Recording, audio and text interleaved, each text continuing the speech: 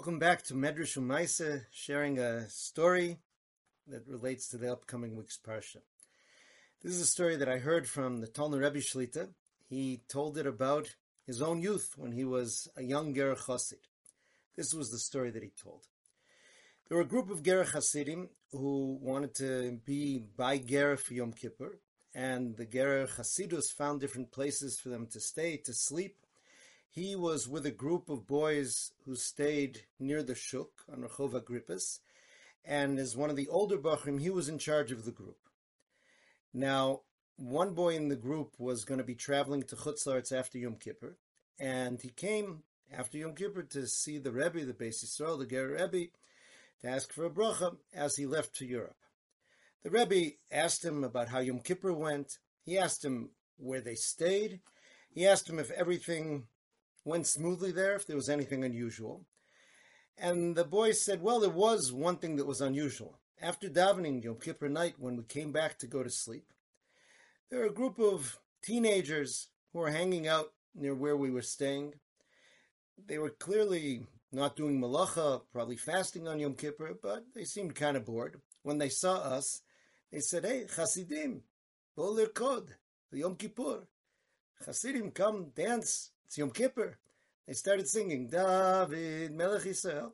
So he said, so we thought, yeah, that's nice. And we started dancing with them. But the older Bachur who was in charge of us shut it down. He says, stop that right now. This is not appropriate for the night of Yom Kippur. There's not a time for this dancing. Everybody go in and go to sleep. The Beis Yisrael asked who that young man was who was in charge of things and shut it down. And he told them it was Yitzchak Menachem Weinberg, later to become the Talmud Rebbe. So the Rebbe said he got called in to the Rebbe, the Beis Yisrael, who was known to be more harsh with those who were most close to him. And he gave him some sharp criticism about shutting down the dancing that night. And he told him, he says, where did you learn that you shouldn't dance on the night of Yom Kippur? He said, there's actually reason to say that dancing on the night of Yom Kippur is an appropriate time to dance. The Rebbe said that he thought about it afterwards, and he said perhaps, at least one of the kavanas that the Beis Yisrael had, was that dancing, their code, is also connected to one of the malachas which is done in processing grain, l'raked, where you separate the wheat and the chaff by putting it in a sifter and bouncing it up and down. He said, in reality, that's what we're doing on Yom Kippur. We're trying to drop off all of the psolet, all of the chaff, all of the external things that aren't really us, and to remain with our true identity with purity. He said, therefore, in his base medrash, they dance every Yom Kippur on Kol Nidre night after Ma'ariv. They're singing and dancing as a tikkun, so to speak, in fulfillment of the Rebbe's lesson.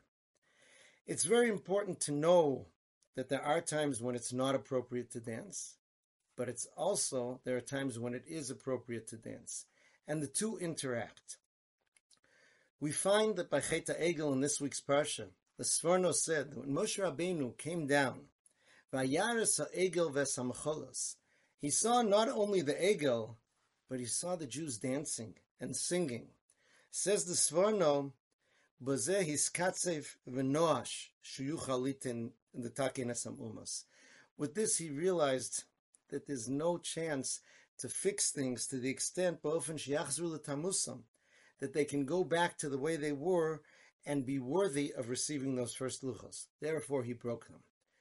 To do something wrong is one thing. To sing and dance about it is another. Rav Fishel Shechter shared a fascinating Chasam Sofer, who said, what protected the women? The women of Am Yisrael did not participate in the Chet HaEgel. What gave them that protection that the men didn't have? It says we see that by Shiras Hayam, they rejoiced even more. When Miriam sang and danced with the women, it said that they took tupim. They had tambourines or drums. That isn't mentioned by the men. Singing and dancing with that, all that you have at the time that it's appropriate, can protect you from singing and dancing at times that aren't appropriate. Have a wonderful Shabbos.